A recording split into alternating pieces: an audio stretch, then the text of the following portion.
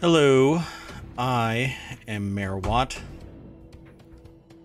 and you are watching the ohmTown Daily News Show, or listening to it if you're downloading it from the podcast side of things. We are doing episode 300, and it is October 27th, 2022. I've already selected a bunch of articles. I'll do a quick rundown of what ohmTown is. ohmTown is a news aggregation site and hopefully a whole bunch of shows here on Twitch. And yeah, it gets copied over to the podcast and to YouTube for long-term storage because I can only store 60 days here on Twitch.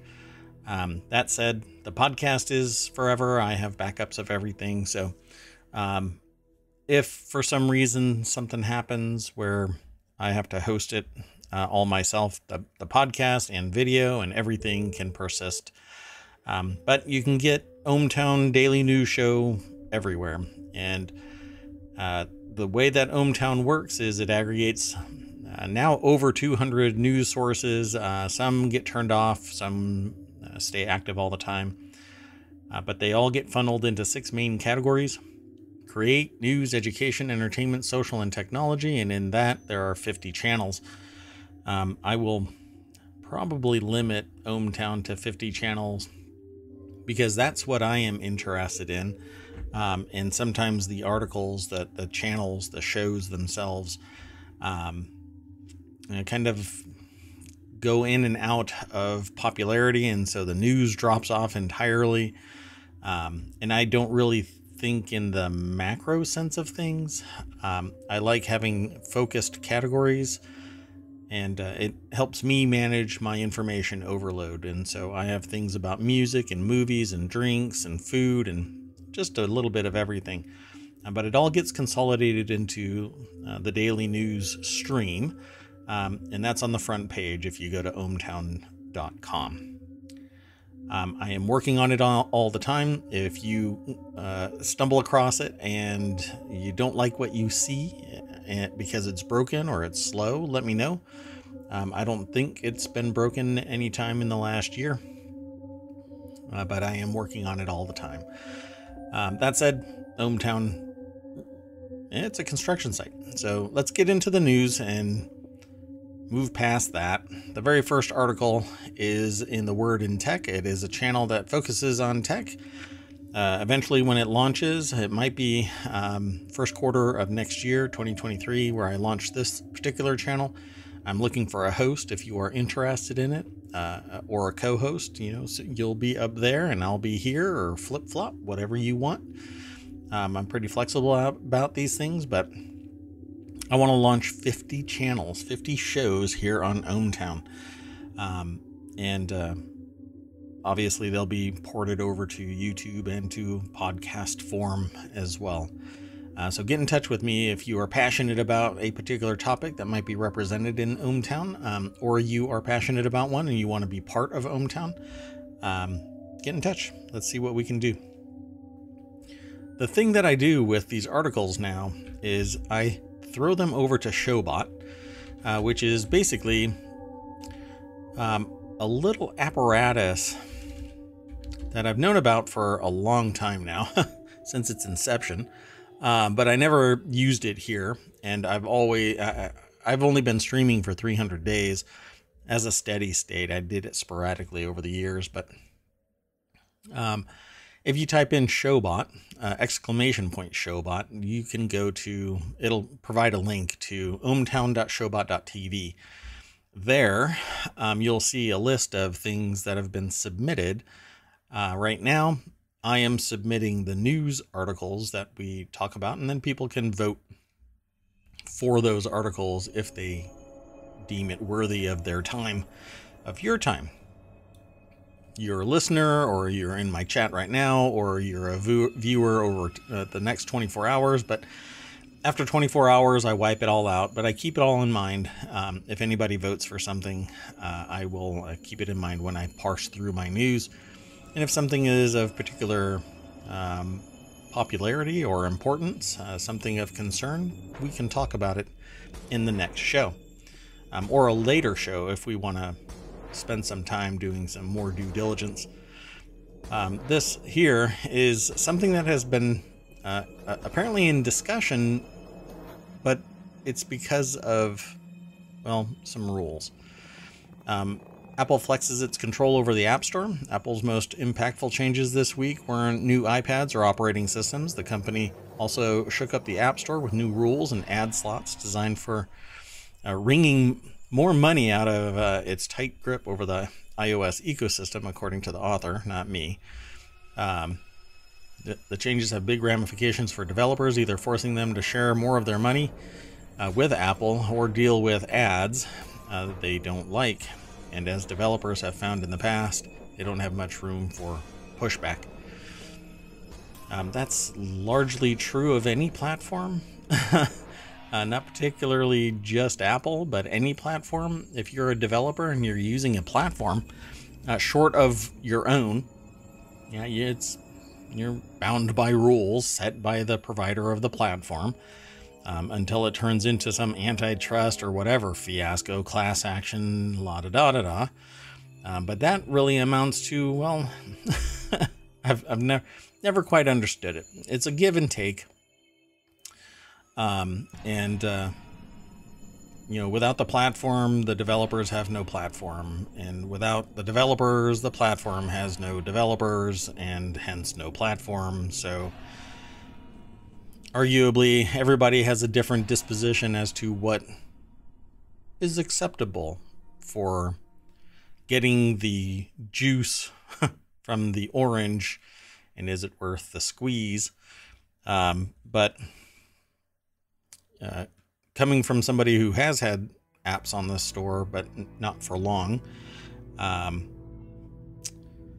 I'd rather have some than none. Obviously, if I'm trying to make a living, it's really rough if more gets taken away over time. The article says, in its changes this week, Apple updated its App Store rules to give itself a cut of some advertising revenue in social media apps and purchase revenue from Web3 apps. The company also expanded the scope of its App Store advertising in ways that further intrude in the presentation of developers' own apps. The most aggressive change was a direct shot at Meta. Now anyone who buys in-app ad from within the app itself, like a Facebook or Instagram boost, to better surface a post, will have to use Apple's in-app purchasing system, sending a 30% cut of the payment to Apple. There's a carve-out for ad management apps, but the broader effect is that a key purchase funnel now has to go through Apple. Hey, you know what? If you use Facebook's platform, what do you think you have to pay? You think it's all free? If I go into your house and I use your house to sell something, is it free? If I get in your car while you're driving around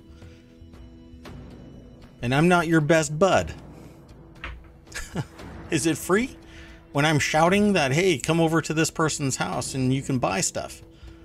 No, it's never free.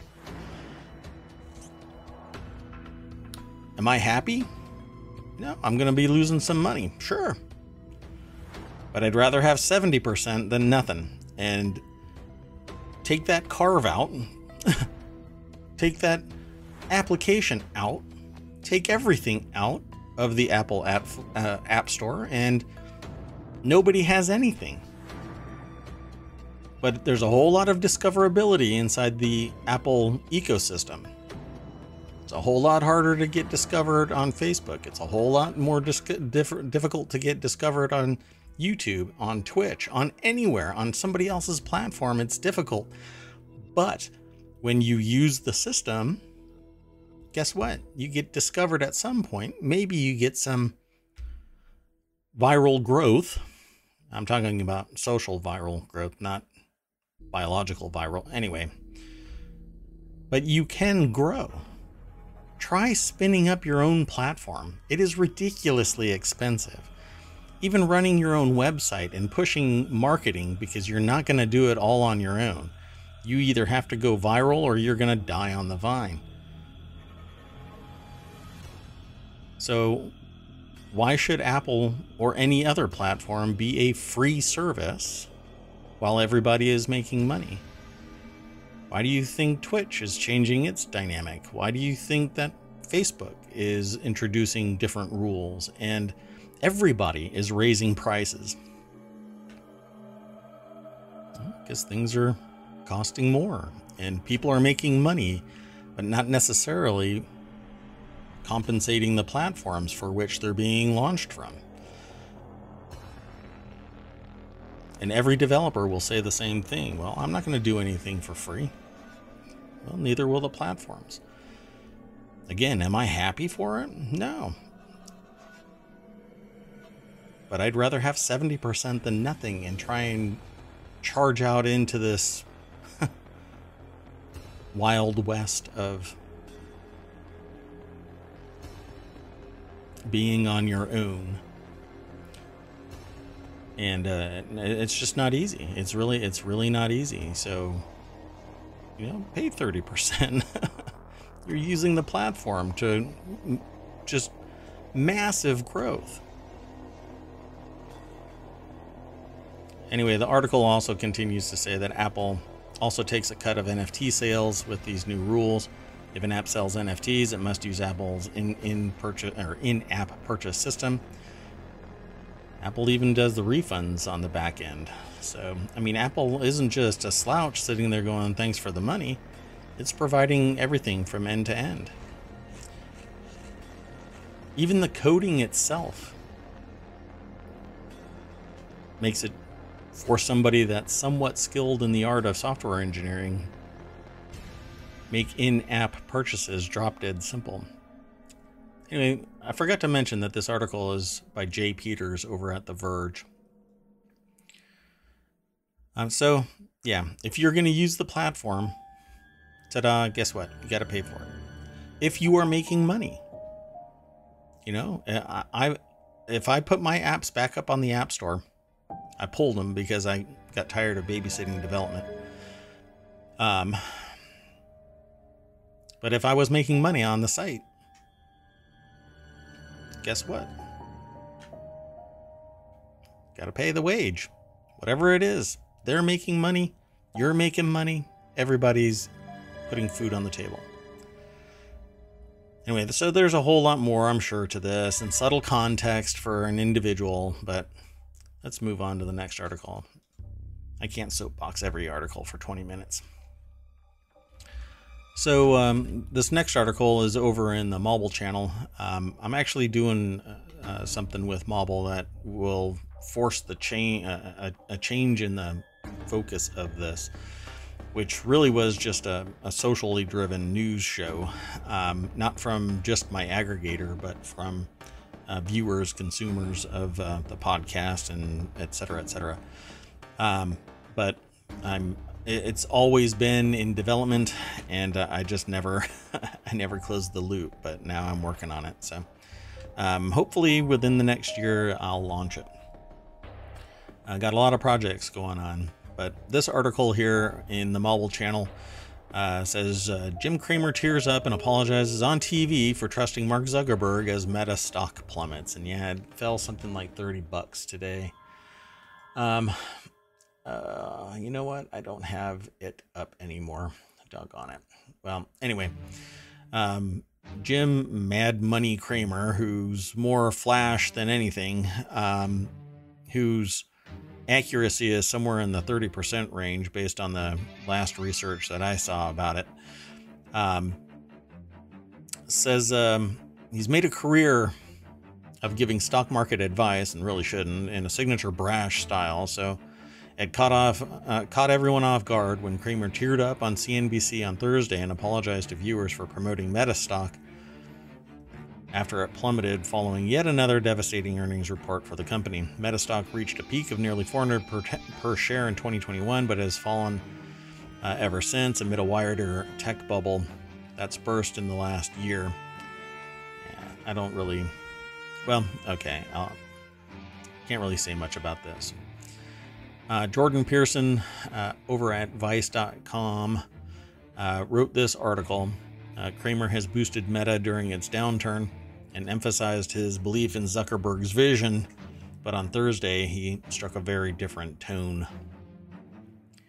Mad Money is nothing more than flash and some snapshot of a perception that may not be holistic. You can do technical trading, that's fine. But you're not holding on to anything. When you do technical trading, day trading, essentially, you're not holding on to it for any period at a time. You're looking for arbitrage profit, either up or down. You're either buying it low and holding on to it for a short period, or you're buying it high and shorting it for a short period, but you're not sitting there hanging on to it for a decade. And so these little snippets from Cramer saying, hold on to this, doesn't make any sense, because all it is a little snapshot of a bit of information built on who knows what, and in this, it's vision of Mark Zuckerberg, even during a downtrend. So I would wait for this thing to kind of do a dead cat bounce. Some people will buy into it again, driving the stock back up, hoping that somebody else will buy it from them in that margin, but I wouldn't. I might go in the opposite direction of anything Cramer says. But I am not a financial advisor. My opinion is my own, and if you trade on my opinion, don't. Go and do your own due diligence. We can chat about it. We can sit there and make fun of a stock, or sit there and say, hey, this looks good, but I'm going to go and do my own holistic analysis of this stock, or a technical analysis of this stock. But in no uncertain terms, do not follow Cramer, because they are not going to be long-term or even short-term profitable decisions. Everyone's a clock is right. A broken clock is right twice a day. So they say, let me say this. I made a mistake here. I was wrong. I trusted this management team. That was ill-advised. The hubris here is extraordinary, and I apologize. Cramer said. Okay, said Faber. What did you get wrong? And then he goes into it. He trusted them, not for myself, but for that I regret. I've been in this business for 40 years and I did a bad job. I'm not proud. Yeah, I don't know where he gets his information from, but I'm sure, big talking heads get information and they will make big money off of that information. And 99% of the rest of the population does not have access to this kind of stuff. So I'm sure that he'll come out of it rich, but nobody else will that follows him.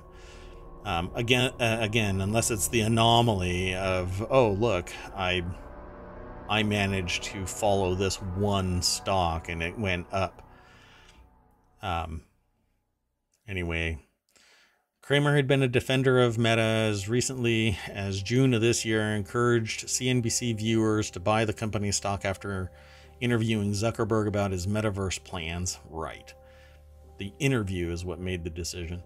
He appeared chummy with Zuckerberg, saying, Mark knows I like to garden. I watched a garden in VR, adding, Mark Zuckerberg urged me to learn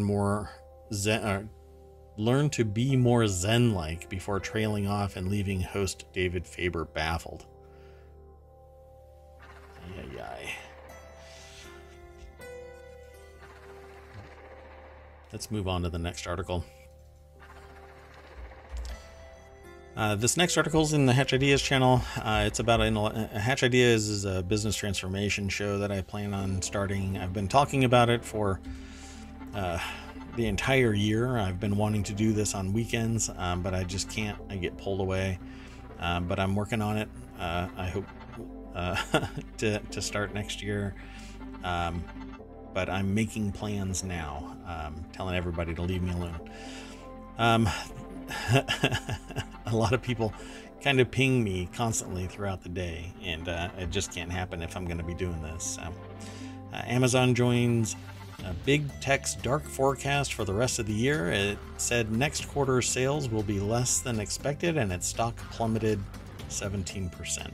The e-commerce king shares were down more than 17% in after hours, following the company's announcement that fourth quarter sales will be well below the current Wall Street consensus. And that's the problem. It's about irrational exuberance on the part of external analysts ignoring what Amazon is saying, as if the external analysts know anything. So instead of conservative analysts being conservative about what the fourth quarter or first quarter or any quarter is going to be, or year over year is going to be, they pump it up, make their money, and when everybody else completely wets the bed with their money, the analysts are the first movers because they're the one that's getting whole information or near whole information, because they have people telling them information before everybody else gets it. And it's not like analysts are devoid of investing. They can act on their stuff. They just can't do it unethically. Amazon expected fourth quarter sales to hit $140 billion to $148 billion, below analysts' view of $155.37 billion. This fourth quarter sales, not net profit. It also said operating income would be between a range of a break even and something. Let me see if it will pull up in this article. This is a BusinessInsider.com article. Lakshmi Varanasi is the author of this over at BusinessInsider.com. The tech giant posted an operating income of $2.5 billion, down from $4.9 billion in third quarter 2021. So year over year, down by half. Amazon's third quarter results come closer to analysts' expectations. And Amazon shares dropped almost 17 or 20% according to the article, but I think it's somewhere around 17, 18%. Let's see here. So it said that the operating income would be between a range of break even and $4 billion, also under Wall Street expectations. So I'm not sure why it says up here that Amazon's third quarter results came closer to analysts' expectations. Because fourth quarter is going to be down dramatically. Shares of Amazon were down nearly 19%, but it's said in this article 17% and 18%. Alphabet saw shares drop 7% after posting third quarter results on Wednesday. Everybody is getting spooked by the recession that's incoming. And we'll get into where this recession is coming from, because I've said it before, I'll say it again, and in these articles we'll end up talking about it, because it's driving home the point that I've been making for 9 months. 10 months. Sorry, we're coming up on 11 months. My goodness, time flies. Still, the company plans to accelerate spending on the metaverse in 2023. That's Meta. And shares of Amazon were down to 89.86, but there's just a metric ton of them in the channel anyway, so 89.86 isn't bad. The valuation for Amazon is irrational too. But some people will say, no, it's fine, it's fine. It's much like the valuation for Tesla. It's irrational exuberance, not built on fundamentals. It's on the long term, but the long term is already valued in to the price. It's already included. You're not going to make a lot of money on Tesla. Not if you're investing now. Let's move on to the next article. This too is in the Hedge Ideas channel. Intel announces up to $10 billion in cost reductions through 2025. That's a lot of money in 2 years. Intel said that it intends to find cost reductions and efficiencies worth up to $10 billion through 2025. But guidance for the full fiscal year came up short. I'm going to read that as there's going to be a lot of people getting fired and consolidations of resources so that the redundancies are excised from the enterprise. Jordan Novitt over at CNBC is the author of this article. So let me touch base here. So, as of right now, Dow futures are down, S&P futures are down, NASDAQ futures are down, oil is down. We'll get into this oil issue. So before I started the stream for the 5 days, from today back 5 days, Bitcoin is up 1,183, but it's down today 385. So it's sitting at around the $20,300 or $400 range. To me, I've said this before as well. I don't think that Bitcoin will hit $25,000 anytime soon. It just won't. In fact, I think it might actually drop to about 15,000 with government oversight, leaning hard on regulating cryptocurrencies. The wild west of crypto is disappearing fast. But let's get back into this article, because now we know where the stock market is. How is Intel going to save $10 billion? Well, they're probably going to end up automating a lot of stuff. That initial expenditure is going to translate into reduced human capital, which costs a tremendous amount of money. And there's very little return on the investment, because the salaries that go out to people, $80,000, $150,000, $250,000, or somewhere in the lower range between $35,000 and $80,000. That's not all of the story. That there's so much more that an enterprise has to pay for humans, but they don't have to pay that much for automation. So I'm suspecting that Intel is going to focus its money on automation, and what I had told various people 20 years ago, invest in micronization technologies, and you will make your money back, in multitudes, by multitudes. And, some people kind of giggled at that. And I told people to invest in Apple 20 years ago. And some people poo-pooed that, and others are now much richer for it. So, but it's private conversations. I'm not your financial advisor. I'm not your attorney. I'm not your estate planner. I'm just talking about the news. And when I see something like trying to save $10 billion in cost reductions, it's not going to come from something purely mechanical. Something else has to disappear. Intel shares moved as much as 7% higher in extended trading on Thursday after the chipmaker announced lower than expected earnings guidance for the full fiscal year, but said it will deliver up to $10 billion in cost reductions and efficiency improvements.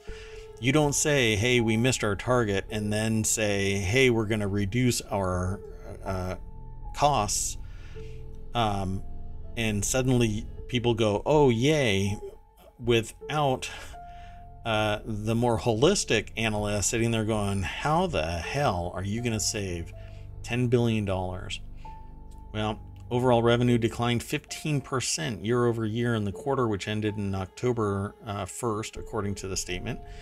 In the previous quarter, revenue declined 22%. The company's net income at $1.02 billion was down from $6.82 billion in the year ago quarter. I think that this is an artificial scarcity thing in manufacturing overseas. Can I prove that? Nope. Why? Because everybody's blaming COVID and resource raw materials being stuck in a supply chain, and I think it's laughable at this point. But again, that's just me. I think that the supply chain is being hobbled, and there's a lot of money in the system, so suddenly things are more expensive and producers are making bank. We'll get into it as we go through the news. I point in that direction because that's how I have the news stacked in my browser. At any rate, the company's client computing group, which includes PC chips, generated $8.12 billion in revenue, down 17%, but above $7.58 billion consensus among analysts polled by Street Account. And that's because prices went through the roof. But it was still down. Anyway, technology industry researcher Gartner said that in the third quarter, PC shipments declined almost 20% after 2 years of consumer buying computers to work, study, play games from home during the pandemic. Shocker. And we can still work from home, but our employer is going to allow us. The company's data center and AI segment, including server chips, memory, and field programmable gate arrays, posted $4.21 billion in revenue, down 27% and lower than the Street Account consensus of $4.67 billion. Again, irrational exuberance for evaluation during a pandemic trending towards a recession. There's a lot of irrational exuberance, folks. So let's move on to the next article. This next article is in the Stock Marketeers channel, which is basically a stock kind of like Jim Cramer without all the flash and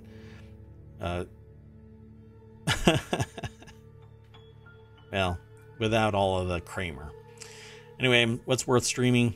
Here's everything new coming to Netflix in November 2022, and it's in here because it's coming from MarketWatch. I think that it's really interesting. Netflix is doing kind of they're doing an ad-based version, and there's now, the subscription is ad-based. So they're trying to capture people who can no longer afford the $3 more that is the margin between the ad-based solution and the first tier single streaming category for their subscription, and then it's $15.99 for the 4 screens but not 4K, and then it's $20 for the 4K, and I think it's unlimited streams. I don't remember now, but you can download and stuff like that in the standard and the $20 version of it. Anyway, they're always taking stuff out and putting stuff in, and you never know what is really going to be there unless you go hunting for it. So when I found this in the stream, I said, hey, let's grab it. Let's talk about this. It's been updated, first published on the 26th and then edited on the 27th. Sometimes the article changes its title. It's very frustrating for me. But it says, here's everything new coming to Netflix in November 2022 and what's leaving. You'll want to go over to this article and scan through it, because I won't be able to go through everything, but it's in the chat. It's in the show notes when it gets posted. I'll try and do it tonight so that there's no... I'll be able to put the URLs in the show notes tonight after the show. But they'll be available through Showbot. If you go to ohmtown.showbot.tv, you hit !Showbot, you'll get you'll get shown the URL, and you can follow it and look at the URLs, even as they're posted. So if you find this interesting, follow the Showbot URL and vote it up so that I can make sure that I include this. This would normally be in the Continuity Report channel, which talks about movies and streaming services and basically entertainment. But this was grabbed by my more business-centric aggregation. At any rate, on the drama side, there's 1899 and Manifest and Elite, and there's a documentary called FIFA Uncovered, digging into the scandal-plagued organization behind the World Cup. There's always something going on about FIFA nowadays.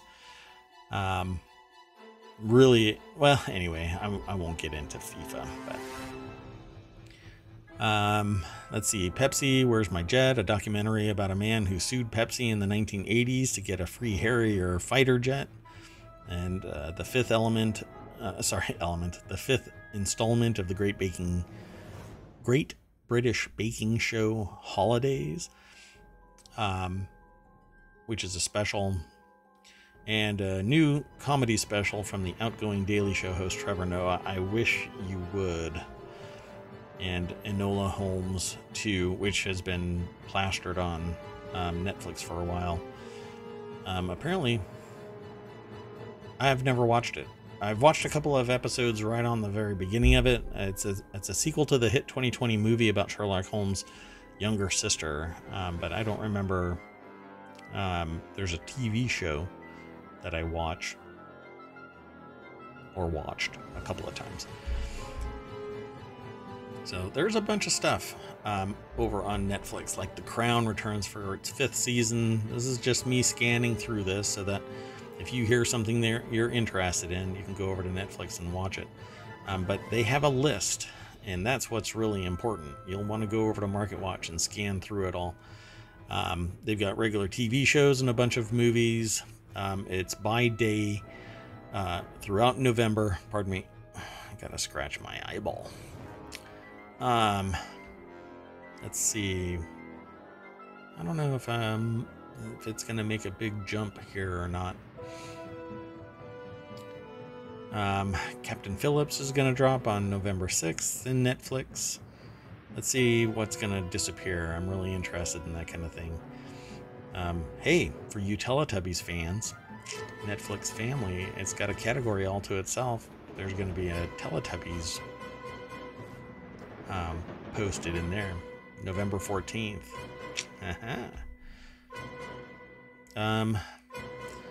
Trying not to be dead air, but there's so many things, and it's such a broad spectrum of interests that I think that you should probably go and just check it out. But on November 18th, Reign Supreme, Slumberland, Somebody are all Netflix movies or series.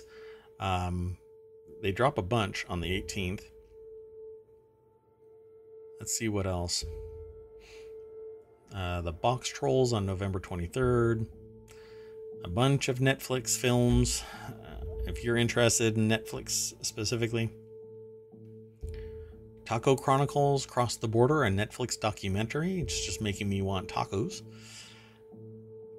And Wednesday, the Netflix series Wednesday is dropping on the 23rd as well. If you haven't watched the trailer for Wednesday, go and check it out. It's pretty cool. I kind of dig it. What I can't dig is the fact that Netflix will flag me when I stream the trailers for Netflix. I mean, they can bite my shiny metal butt. Technically, I'm a big pile of ions in ohmTown. The town is in the line of electrons flowing where... Anyway, it's a big, long world building thing. I'll get into it if somebody's interested. Anyway, let's get into the next article. California's cannabis-growing nuns pray for profits. I don't know how you cannot succeed in this market, although competition is growing. Get it? In my head, I think I said broing for some reason, but growing. The income the Sisters of the Valley make from growing cannabis is at half its pre-pandemic level. Well, that can't be too bad. This is in the Hedge Ideas channel. not everybody has the ability to get a license to grow. And with some federal machinations here in the States,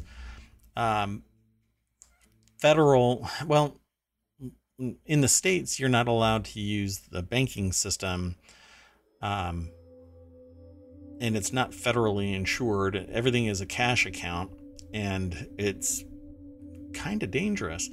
The money isn't insured, and you can't basically get the benefit of the federal government protections.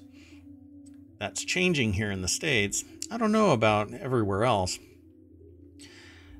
California's cannabis growing nuns pray for profits. As far as I can see, there are identical rows of crops and the occasional farmhouse or family home. One of these homes looks unassuming from the outside. There's nothing unusual about the building or the land around it, except that there's a small group of women wearing pristine white habits, burning incense. Incense? You sure it's incense? I'm sure it's incense. And singing hymns as they walk in step, blessing their cannabis plants. These women are the Sisters of the Valley, better known as the Weed Nuns. Well, apparently they aren't making as much money as before. They produce and sell all their own hemp-based medicines and salves, a business that before the pandemic was growing grossing 1.2 million a year. Apparently it's hemp, but not weed, right? I mean, that's what I'm getting out of this. There is a subtle difference there, folks. Let me see if I can find something else that says something. I might have to do some more due diligence. I know some about the business. Not every state allows it. Some states allow. It was kind of like a land rush to get permission to start a business in medical marijuana that expanded into recreational sales. It says California is home to the so-called green rush of cannabis production. It was the first state to legalize medical marijuana in 1996, and recreational use has been legal since 2016. The state's law, however, is full of regulatory loopholes, which means the legality of marijuana cultivation varies from county to county and city to city. So while it's legal to use cannabis in the state, nearly 2/3 of California cities have banned marijuana businesses, with others making it extremely difficult to obtain permits. Yeah, pretty much every state that allows it to some degree makes it somewhat difficult. It's because they don't want every Tom, Dick, and Harry to just spin up a grow farm. Anyway, they could have shut me down by now just because it's illegal to grow hemp in this county. Yeah. But cannabis, never mind. Sister Camilla carefully pours super strength CBD oil into tincture bottles. If you've never used CBD, you might be surprised. There are a lot of people that swear on it to help them sleep or calm their nerves throughout the day. Kind of fascinating. And you can actually do microdosing of THC in some places. Well, theoretically everywhere, but not employers. Employers don't necessarily allow it, and it turns into a legal battle. Anyway, despite praying for and blessing every batch, they're now making half of their pre-pandemic profits, or I should say sales of 1.2 million. So no slouch there, but California is expensive. The initial application fee for a retail license in California was $1,000. It's much more expensive to get a liquor license. After that, there are annual state administration and regulatory fees that can add up to tens of thousands of dollars for small businesses and close to $100,000 for larger operations. The illegal trade in marijuana is estimated to be worth around $8 billion. No wonder everybody says just legalize it and stop criminalizing something that is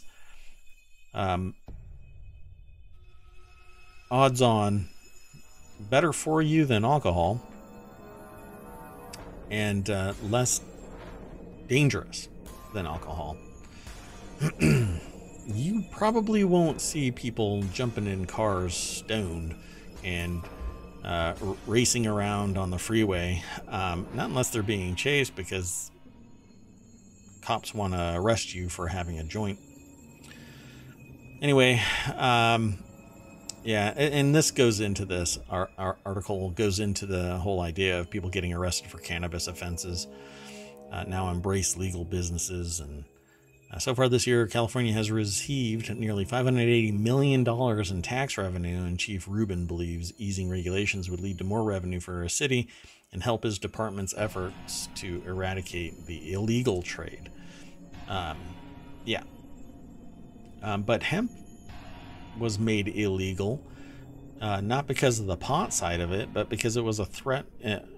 My understanding is that it was a threat to cotton.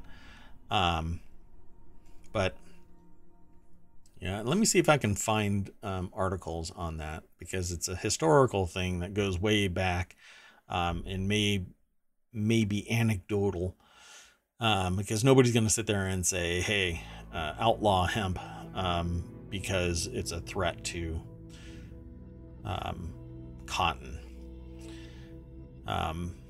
That would be saying the quiet thing out loud and cause problems.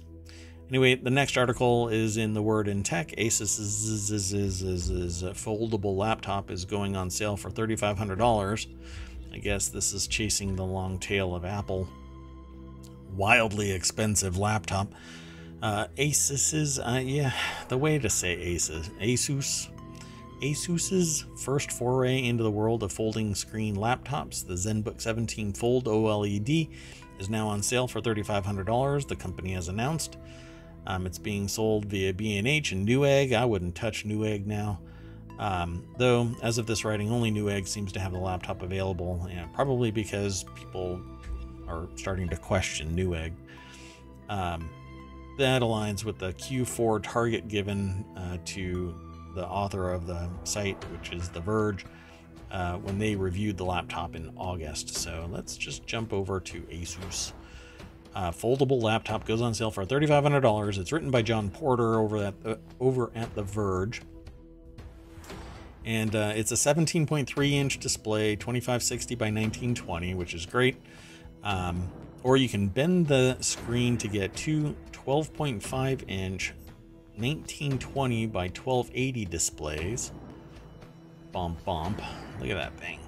What I don't like about folding screens is at some point there's going to be a crease in there. No matter how much of an arc you put in there, it's going to start to fail at that flex point.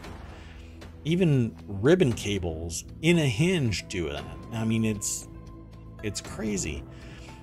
So I don't think that I will ever buy. Oh gosh, I flew too close to the sun, which is the fold on The Verge's site.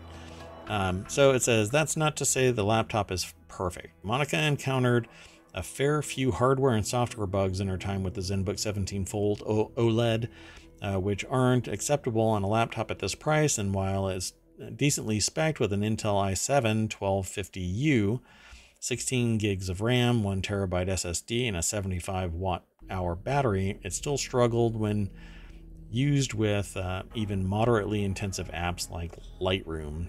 Yeah, I'd rather have an M2 MacBook Air or Pro.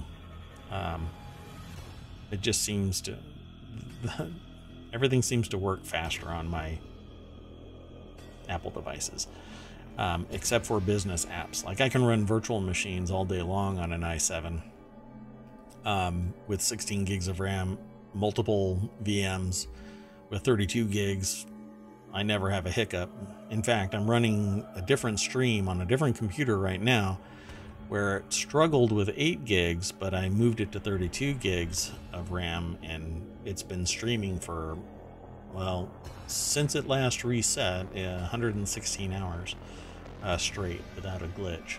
So, well, with less than 1% drop frames. over that 116 hours.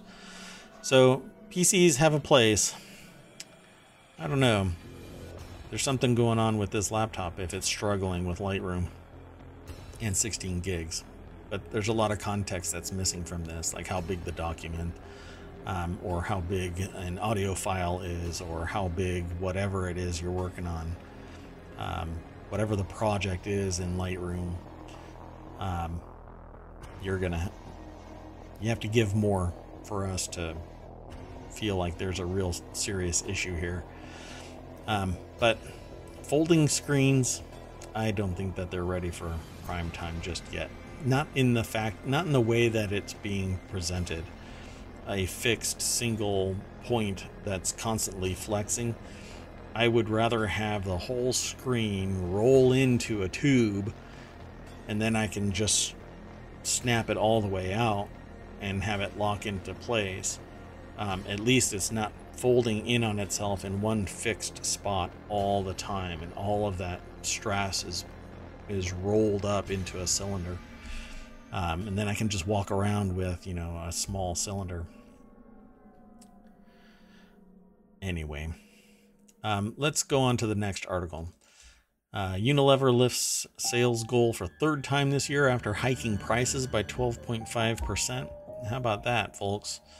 This is not something that should be happening when we trend towards a recession. Unilever lifted its revenue forecast for the year after hiking prices 12.5% in the third quarter while sacrificing only 1.6% in volume. You know what that means, folks? Steve Goldstein wrote this article over at MarketWatch. What it amounts to is all they ended up doing was losing 1.6 in volume, but they made 12.5% in prices. The price rise, according to Bloomberg News, was its largest ever. Helped the maker of Hellmann's Mayo and Lipton Ice record what it calls underlying sales growth of 10.6% for the third quarter, which was ahead of consensus estimates of 8%. Its overall revenue rose 17.8% to 15.8 billion euros, or 15.9 billion US dollars. The global macroeconomic outlook remains mixed, and we expect challenges of high inflation to persist in 2023. So let's get our money now. Oh wait, that's not what they said. That's not what the CEO of Unilever said. That first part, yes, the global macroeconomic outlook remains mixed, and we expect the challenges of high inflation to persist in 2023. I added, so screw you, we're getting our money now. Inflation in the Eurozone is running at about 10% year over year and at around 8% in the US. That's not quite consistent with the facts. You suppress the wages and you add to it CPI, year over year inflation, and you're looking at 11% in the United States. Unilever now sees its full year underlying sales growth to be 8%. Yes, see? So inflation of 10%, they make more money, 8%. So not only are they not losing any money, but they're actually taking more from you. Why? Because Unilever is a producer. They gather the raw materials and produce goods. They are a producer. They don't take something from somewhere else. No, they own the production, the means of production. They are the ones that get the material from areas that they own, and they bundle it together, and then they sell it to somebody else that sells it to somebody else that sells it to somebody else before it hits retail, as well as selling it directly in their own supply chain to retail chain. And throughout all of this, instead of having smaller margins and the executives and stakeholders and, stockholders and executives taking a pay cut, and not even a pay cut, don't take as much. Don't give yourself a raise. Don't take home millions of dollars. No, they're gonna make you pay more to survive, because that is that end stage capitalism. I think that it's sociopathic to do this kind of stuff 3 times in a year. Crazy. Anyway, that's Unilever for you. Now, the next article is in the Word in Tech. This tablet pairs an e-ink display with a 16 megapixel rear camera. Not even heard of this before, so I thought that it was interesting to discuss real quick. The Boox Tab Ultra is a $600 e-ink tablet from Onyx that pairs a 16 megapixel rear camera with a 10.3 inch paper link display. I'm not sure if that's correct. An e-ink display, I suppose. It's an odd combination. The tablets already have a bit of rough reputation when it comes to photography, and e-ink displays aren't exactly known for their color accuracy or high refresh rates. 2 features that are pretty important when taking good photos. So what's going on? Let's take a look at this. This is over at The Verge. John Porter, again, is the author of this. But it's really just a Paperwhite laptop. Looks like it. The truth is a lot more sensible than it initially seems. Onyx is pitching the Boox, B-O-O-X, by the way, Tab Ultra as a device for professional and business usage, where it thinks a rear camera might be helpful for scanning documents with support for OCR. Turn on the rear camera to take a picture of your document and convert it into text right away, is how the manufacturer's website describes the feature. Again. The Verge just... Never mind, I'll skip it. Let's just get right to the article again. Onyx isn't the first company to have announced an e-ink device with a camera like this. Earlier this year, a company called BigMe, I guess if you're going to do this e-ink device camera combination, you got to start your company with a B, announced a similar tablet with a color e-ink display and launched it on Indiegogo. According to BigMe's campaign page, it hopes to ship the e-ink Note Color next month. Don't count on it. But that's just me, again, making a call based on my history with Indiegogo campaigns. Beyond its campaign, the Boox Tab Ultra is a similar tablet to Onyx's existing Note Air 2 Plus. Wow. It's powered by Qualcomm's octa-core CPU, which AnandTech reports is a Snapdragon 662 with a 6300 milliamp hour battery, 4 gigs of RAM, 128 gigs of expandable storage. And its software is based on Android 11. So it's an Android device with an e-ink display and a camera for business purposes. And the last article for today is just riffing off of the rest of what I've been saying with these other mega corporations. And I had somebody say to me, well, you're focusing on all of these mega corporations. And I said, well, all it does is scale down. It only gets worse as you move up. So I'm actually kind of pointing at those, those corporations.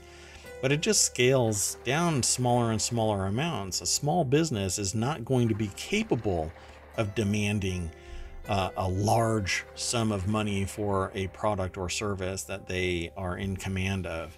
It's not possible because they've got other competition, or they don't have enough customers where they can sit there and raise the price by 12.5%, but only lose 1.5% of their sales. I mean, that's my point. There's no bargaining power when the suppliers at the foundation of the economy say we're jacking our prices up so high that the middle class is going to suffer greatly, and the wealthy have no problem just handing out their money because they're making more money off of the interest of their investments. Just the pure profit off of their investments, they could live on. The people that I'm talking about are so rich that they are immune to these inflationary trends. You would literally have to make irrational claims about a plethora of people before you lose your billionaire status, if you know what I'm talking about. Anyway, Shell reports earnings of $9.45 billion. The oil and gas giant said it had avoided Britain's windfall tax because of big capital expenditures in the North Sea. Yes, that's right. Shell and Total, oil giants, report huge profits on high energy prices. The two European companies reported earnings totaling nearly $20 billion, partly on higher energy prices as Russia's war in Ukraine continues, which I think is, well, anyway, I'll just leave it alone, because I think that this really isn't impacting. Their profitability is built on exploiting the conflict to raise the prices, when really what should be happening, a responsible corporation for society to move from left to right, would have a smaller profit, not raise the rates to the point where it is. For Shell, the profit was a step down from the record-breaking $11.5 billion it reported for the second quarter, when it received an average of just over $100 a barrel for oil, compared to $93 in the third quarter. Shell and Total, like other energy companies this year, are benefiting from high oil and natural gas prices, partly stoked by the war in Ukraine as Russia squeezes gas flows to Europe. But if you look at the very beginning of this article, it says gargantuan profits continue to roll in at Europe's energy giants. London-based Shell reported adjusted earnings of $9.45 billion for the third quarter, its second highest profit on record. And on the same day, Paris-based Total Energies reported a profit of $9.9 billion. So oil is not $100 a barrel. Depending on, let me pull it up here. Actually, I may not be able to because I might have closed it. Yeah. Doggone it. Yeah, I closed it. But anyway, it isn't $100 a barrel. So it's somewhere around 80. They're making bank, and they're charging more at the pump all around the world. Again, these are the producers, right? And these are the companies that set the trend for inflation. Because if you look at the price for gasoline, particularly diesel, you can match it to the massive jump in the cost for things like wheat and pretty much everything else, the consumer price index, and many other knock-on resources are bound by the price of oil and gas. It is the fundamental input. So if you know where gas is trending, you know that the price for everything is going up, and you're getting massive profits during a pandemic and now trending towards a recession. How many times do I have to say this? We need to stay at home, telework. We need to switch to solar. We need to switch to wind. I've got people that argue with me about the damage that it does to birds and whatever else. And it pales in comparison to the environmental impact of combustion engines and the toxic wastes that are produced from drilling for oil and fracking and so many other things. Yeah, we need wind energy, we need solar, we need focusing back on nuclear power, and we can avoid things like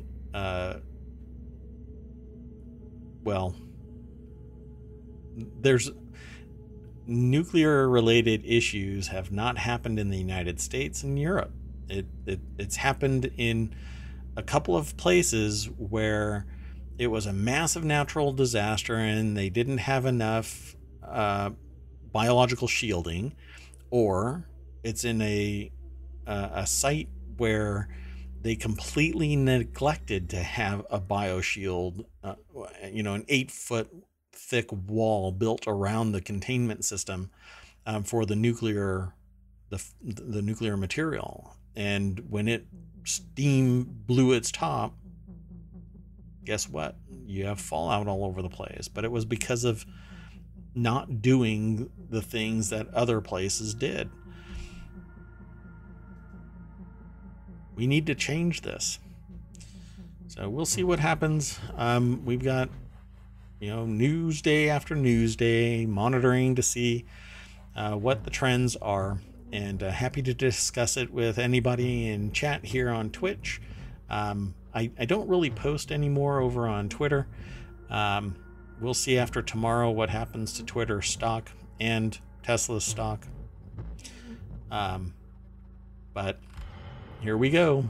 It's going to be Elon Musk's wild ride starting tomorrow. So take care, you all. I'll see you tomorrow. Bye-bye.